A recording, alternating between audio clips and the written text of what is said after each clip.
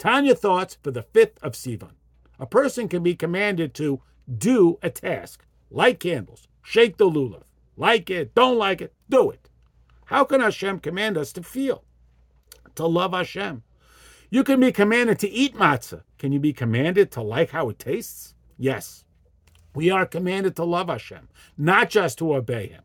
How? Remember factory-installed standard equipment? Because my divine soul is an actual part of Hashem, I already love Hashem. I want to be connected with Hashem. My job is to dig that intuitive love out of the clutter and let it do what it naturally does.